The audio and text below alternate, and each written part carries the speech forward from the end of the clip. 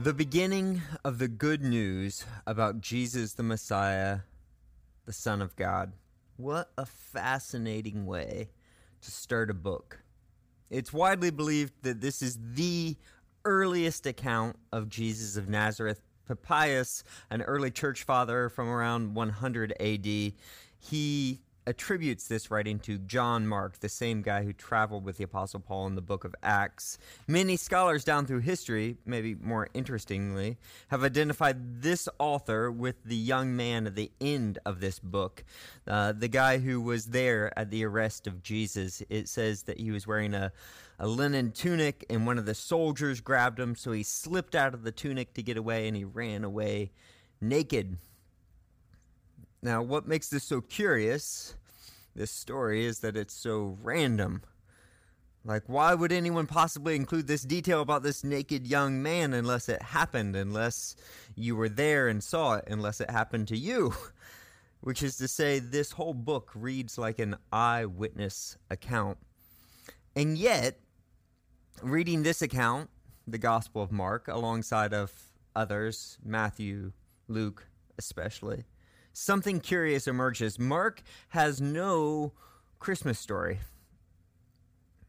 Surely someone who hung out with the disciples, who followed the Apostle Paul around, who knew personally Mary, the mother of Jesus, surely this author would have heard of the star, of Herod the Great, of the shepherds keeping watch over their flocks by night, of the Magi. But when it's Mark's turn to tell the story of Jesus the Messiah, the Son of God, coming into the world, he gives no hint of the nativity. Rather, he seems to want to tell us a different Christmas story, one that is hiding in plain sight in these very words. So I want to highlight a couple things, show you a couple things that might not be immediately apparent in this translation. If you were reading this in an ancient manuscript of the Gospel of Mark, the script itself would give away something that our script doesn't give away. The script would give away that Mark is not just talking about a story about some king or someone who refers to himself as the Son of God, but the very words are sacred, they're extraordinary. So there's this ancient tradition called nomen sacrum, which means sacred names. It goes back to at least the 4th century BC, 5th century BC, the time of Ezra in the Old Testament. The people of God, they had stopped pronouncing the name of God, which we believe to be Yahweh. They went back to the Ten Commandments, thou shalt not, use the Lord's name in vain. And so in order to not use the Lord's name in vain, they just swallowed it, is the language they used. They stopped saying it every time they came to it. So when they would come to the word Yahweh, instead of pronouncing the sacred name of God, they would say Adonai, which means Lord. By the time we get to Jesus' day, this idea of a sacred name gets expanded beyond just the name of God, but gets extended to all the names, all the titles of God, and all the things of God. So words like heaven and spirit and Jerusalem, they all become sacred names. Which brings us to this place. Maybe. So this is St. Catherine's Monastery. It's at the foot of Mount Sinai there. And in 1844, there was this German scholar, Konstantin von Tischendorf, who stopped by this very monastery. And while he was there, he noticed that the monks had taken a wastebasket that they had next to the oven, and they were using the papers, these old papers, for kindling to light up the fire. But when Tischendorf looked down in the wastebasket, he noticed that there's this ancient Greek script on some of these pages. And so he pulled them from the trash and realized that he had found something very, very special, what we today call Codex Sinaiticus.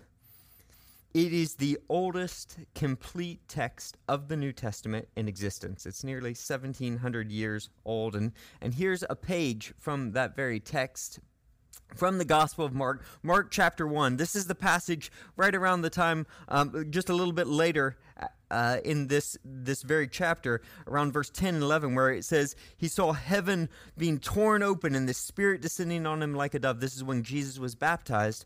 And a voice came from heaven saying, you are my Son, whom I love. Now, I'm guessing that not many of us can read this text, at least not visually, just look at it and immediately read it.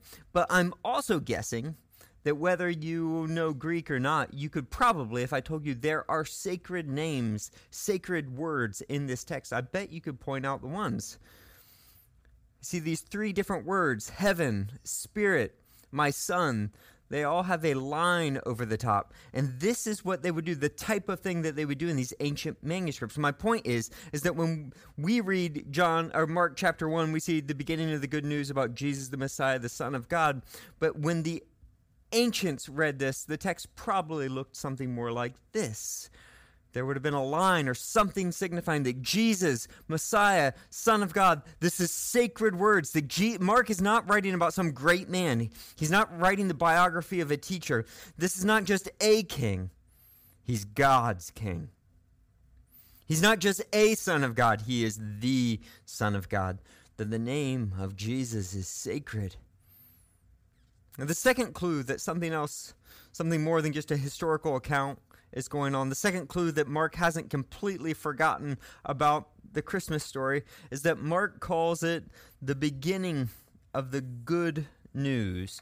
Now, if you were an ancient Roman wandering the streets and heard this story back in that day, it would sound strangely familiar. In fact, if you were Mark's 8th grade language arts teacher, you'd probably scold him because he made no reference. He didn't cite his reference here, and here's what I mean. So in 9 BC, just 9 years before the birth of Christ, maybe 50, 60 years after Mark wrote this, just a few years before Jesus was born, the Roman proconsul of Asia, a guy named Paulus Fabius Maximus, made a birth proclamation of Caesar Augustus, the great Augustus. You've probably heard of him, one of the top leaders in the history of the world. He literally transformed the world both physically, politically, ideologically. He's the guy who named a month after himself and it stuck. We still have August because of this guy. So here's his birth proclamation. It was posted in cities all over the Roman Empire, and it reads like this: Providence has set all things in perfect order by giving us Augustus, whom she filled with virtue, that he might benefit humankind, sending him as a Savior, both for us and for our descendants, that he might end war and arrange all things. And the birthday of the god Augustus was the beginning of the good news for the world that came by reason of him. That's what the inscription in towns all over the Roman Empire, in the center of town, carved in marble for all to read, was this inscription. Did you hear that? Providence has given us a God, Augustus, a Savior. He will bring peace on earth. His birth has begun for us a new era in humanity. That the appearance of Augustus, the coming of Caesar Augustus, is the beginning of the good news. And this is how Mark chooses to begin his Christmas story. No baby lying in a manger, no angels harking the herald, no shepherds keeping watch. Rather, Mark invites us to reimagine Christmas, to set aside the nostalgia, the quiche that clutters our minds this time of year, and give serious consideration to how the coming of Jesus changed not only our world, but your world, your life. Mark immediately gives us this comparison in our minds between Caesar Augustus and Jesus of Nazareth. Now, to us, stepping back and looking from this historical perspective, this might make sense. I mean, these are two great ancient personalities. But remember, when Mark wrote this gospel just a few decades after Jesus was nailed to a cross, Augustus had literally reshaped the whole world around them. The declaration, Caesar is Lord, was on the lips of every Roman. The whole kingdom, the whole known world was covered with his army.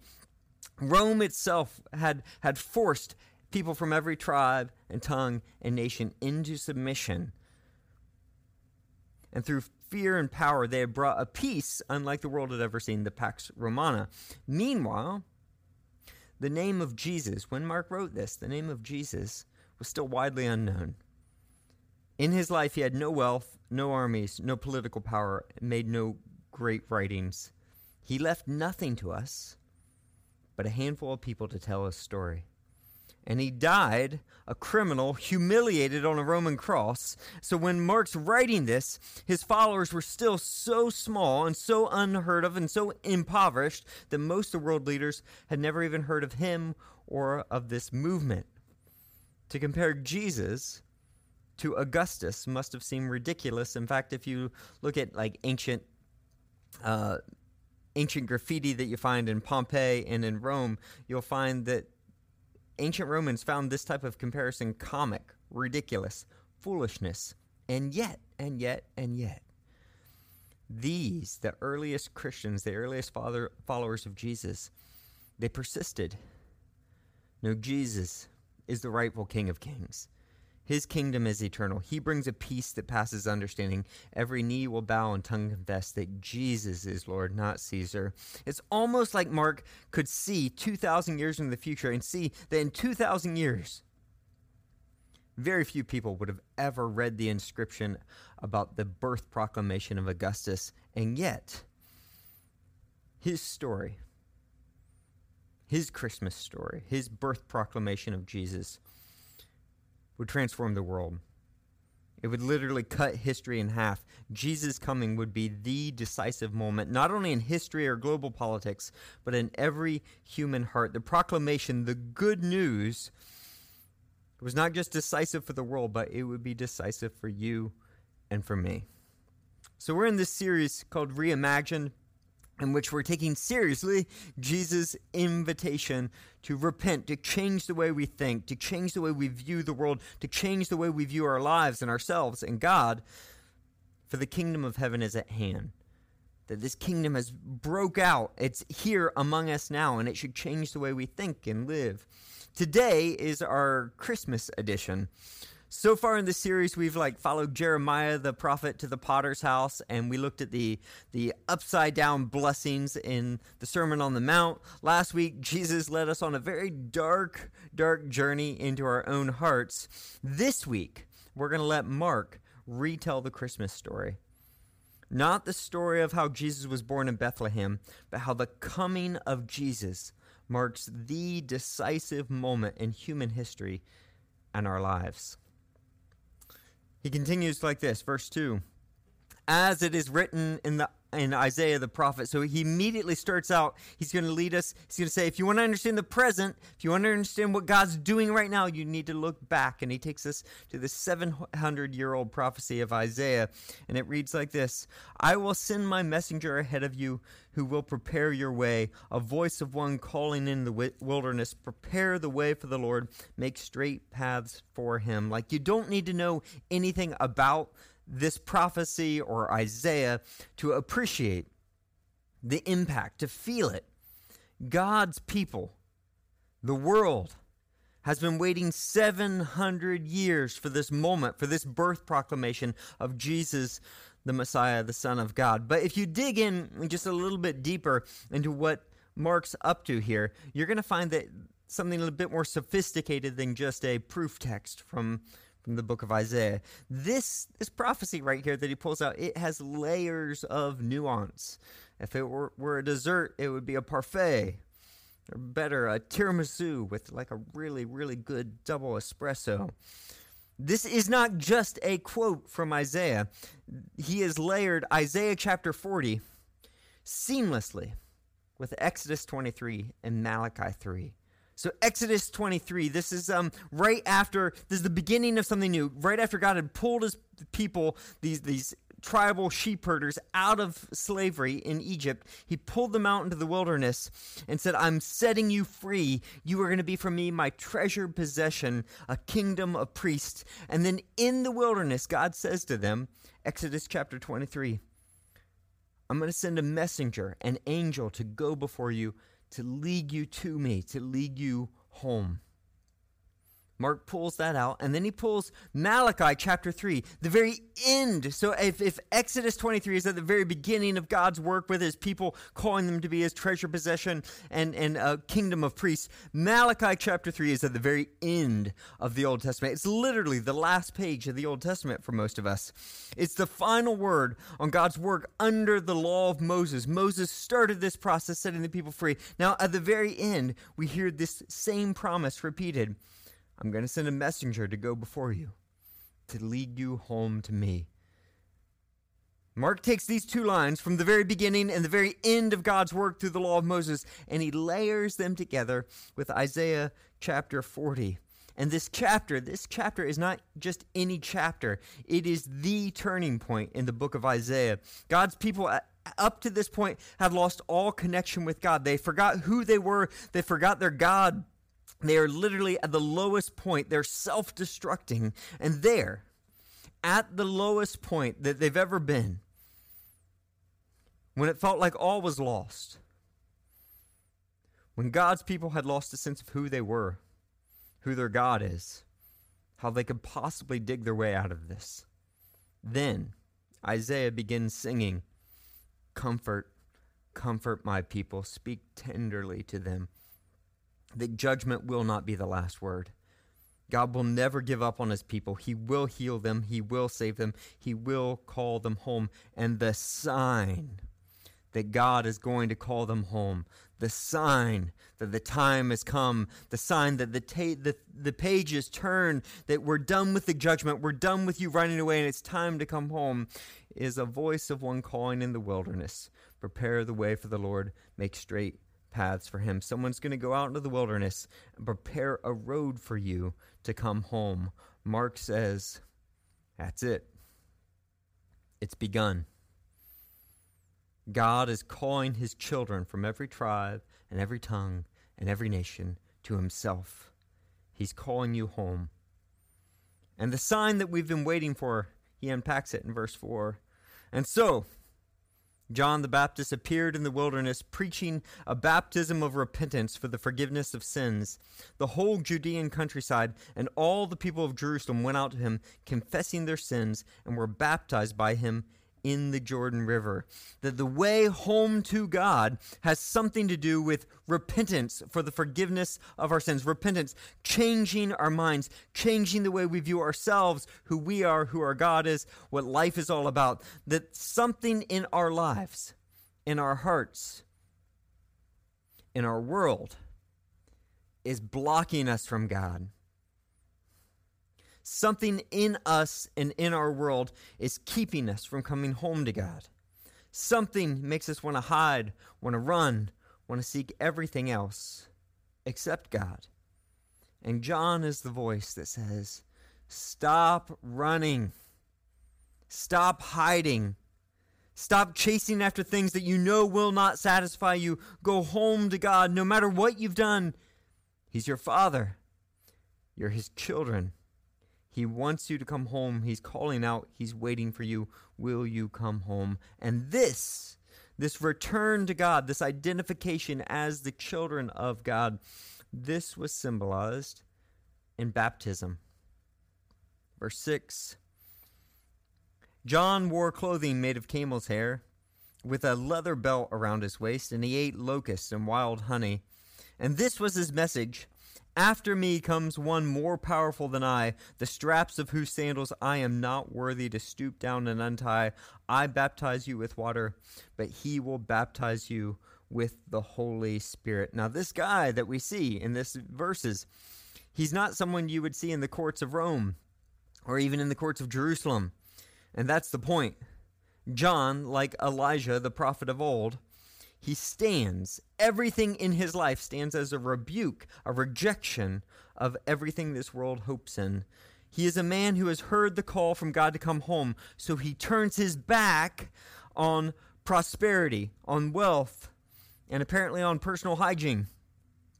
Not because they're evil, but because they're too little, because they're deceiving, because they're distracting. Why would he possibly give his life to these things when they stand in the way of the call to go home to God? So he rejects the city, he rejects power, he rejects status and the authorities of the world, not because power is all evil, but because they're nothing compared to the power of the one who made the world. Not because the city's not a nice place to live, but because it might distract him from his true calling. Verse 9. At that time, Jesus came from Nazareth in Galilee and was baptized by John in the Jordan River. Now, this is curious. Jesus was baptized. Of course, Jesus never ran from God. He never hid from God. He never refused God in his life. He knew he was a child of God, the Son of God. He did not need to identify his life with God. He is God. So the question comes, why? Why was Jesus baptized? And it's not because he needed to identify with God. He did it to identify with us. So follow this logic that Mark is taking us through here. This is the most un-Caesar-like thing that you can imagine. Everything Caesar Augustus did was to make himself great, to exalt himself. His coming showed that he is different, he is better, he is unlike you in every way. He alone had the power and the glory and the strength and the wealth. Everything from his royal clothing to his palace, to his armies, to his immense wealth is designed to keep you separate from him. But when Jesus shows up, what's the first thing this king does, this Messiah? He identifies with you and me. With broken people, with sinners, with people who've been running from God, with people who are still very much in the struggle. He does not show his greatness by separating himself from us. He shows his greatness by identifying with us. And this brings us to the moment that Mark wants us to see, the heart of the Christmas story, if you can call it that. The heart of the story of why it's so important, so decisive that Jesus came. Verse 10. Just as Jesus was coming up out of the water, he's being baptized by John here. He saw heaven being torn open and the Spirit descending on him like a dove, and a voice from heaven, "You are my Son, whom I love. With you I am well pleased." So when Jesus, the very Son of God, the King of Kings, humbly identifies with us, get this, the barrier, the sin, the rebellion, the doubt, the fear, all the stuff that separates us from God who is in heaven, all the stuff that stops us from going home to him, from turning to him, all the stuff that makes us want to hide and run from him, it gets torn in two. The phrase here, he saw heaven being torn open. It's literally tearing in two. It's the same word we get the English word schism from, to be torn in two. It's the same word that Mark will use to describe what happened in the temple when the veil was torn, when Jesus died on the cross for us. Mark says, this is the decisive moment. It's the Christmas message. It's the birth proclamation of Jesus, that the barrier between you and God, all the things you think are holding you back, they're torn in two. And the Spirit of God is breaking through it. Jesus has identified with you so that if you just stop running, if you just stop hiding, if you just recognize who you are, if you just will hear the call of God, you will know who you are. A child of God. You will know who he is. Your Father. That Jesus, the Messiah, the Son of God, has identified with you in your hurt, in your weakness, in your brokenness, in your sin, so that you can come home to the Father. That's the point. So that you can know that God the Father looks at you, because you're identified with Jesus, and says over you, "You are my child, whom I love. With you I am well pleased." I've recently had a number of conversations with people in our congregation over family of origin issues, and something that I'm continually amazed by is the impact, the effect that parents have on people decades and decades and decades after they leave home. I don't care if you're 70 years old. It's like you never really escape the influence of your parents. Whether you feel close to your parents or you completely reject them, either way, your life is fundamentally shaped by your response to your parents, by your relationship with your parents. And as a parent myself, it's humbling. This parent-child relationship, it taps into something deep within us, something fundamentally human that at the most basic level, as much as we need food and shelter, we need to know that we're loved by our parents. We need to know that our Father loves us. And that's what the baptism of Jesus is about. Verse 12. At once the Spirit sent him out into the wilderness, and he was in the wilderness for 40 days, being tempted by Satan. He was with the wild animals, and the angels attended him. Jesus knows our temptation. He knows our suffering. He knows what it feels like to be left in the wilderness. Verse 14. After John was put in prison, John the Baptist, Jesus went to Galilee proclaiming the good news of God. The time has come, he said. The kingdom of God has come near. Repent and believe the good news. The phrase here translated, the time has come, is the perfect tense. And the reason why this is important is that it means it's something that happened in the past but has an ongoing present influence and ongoing implications, a present reality. The message that was preached so long ago isn't just something that happened in the past. It's for you, right now. Like if you're running from God, if you're hiding from God, if you feel far from God, if you don't know whether the Father loves you or not, the time has come right now. Mark says this is your decisive moment. Jesus came into the world to call you home. I don't care what you've done or what's been done to you. You are a child of God. You are loved by the Father. And he wants you to come home. He wants you to know that he loves you. Now, repent. Change the way you see yourself. Change the way you view the world. Reimagine what life is like when you know who you are, a child of God. When you know who God is, your Father who loves you. That's Mark's Christmas message. That's why Jesus came into the world. Merry Christmas, church.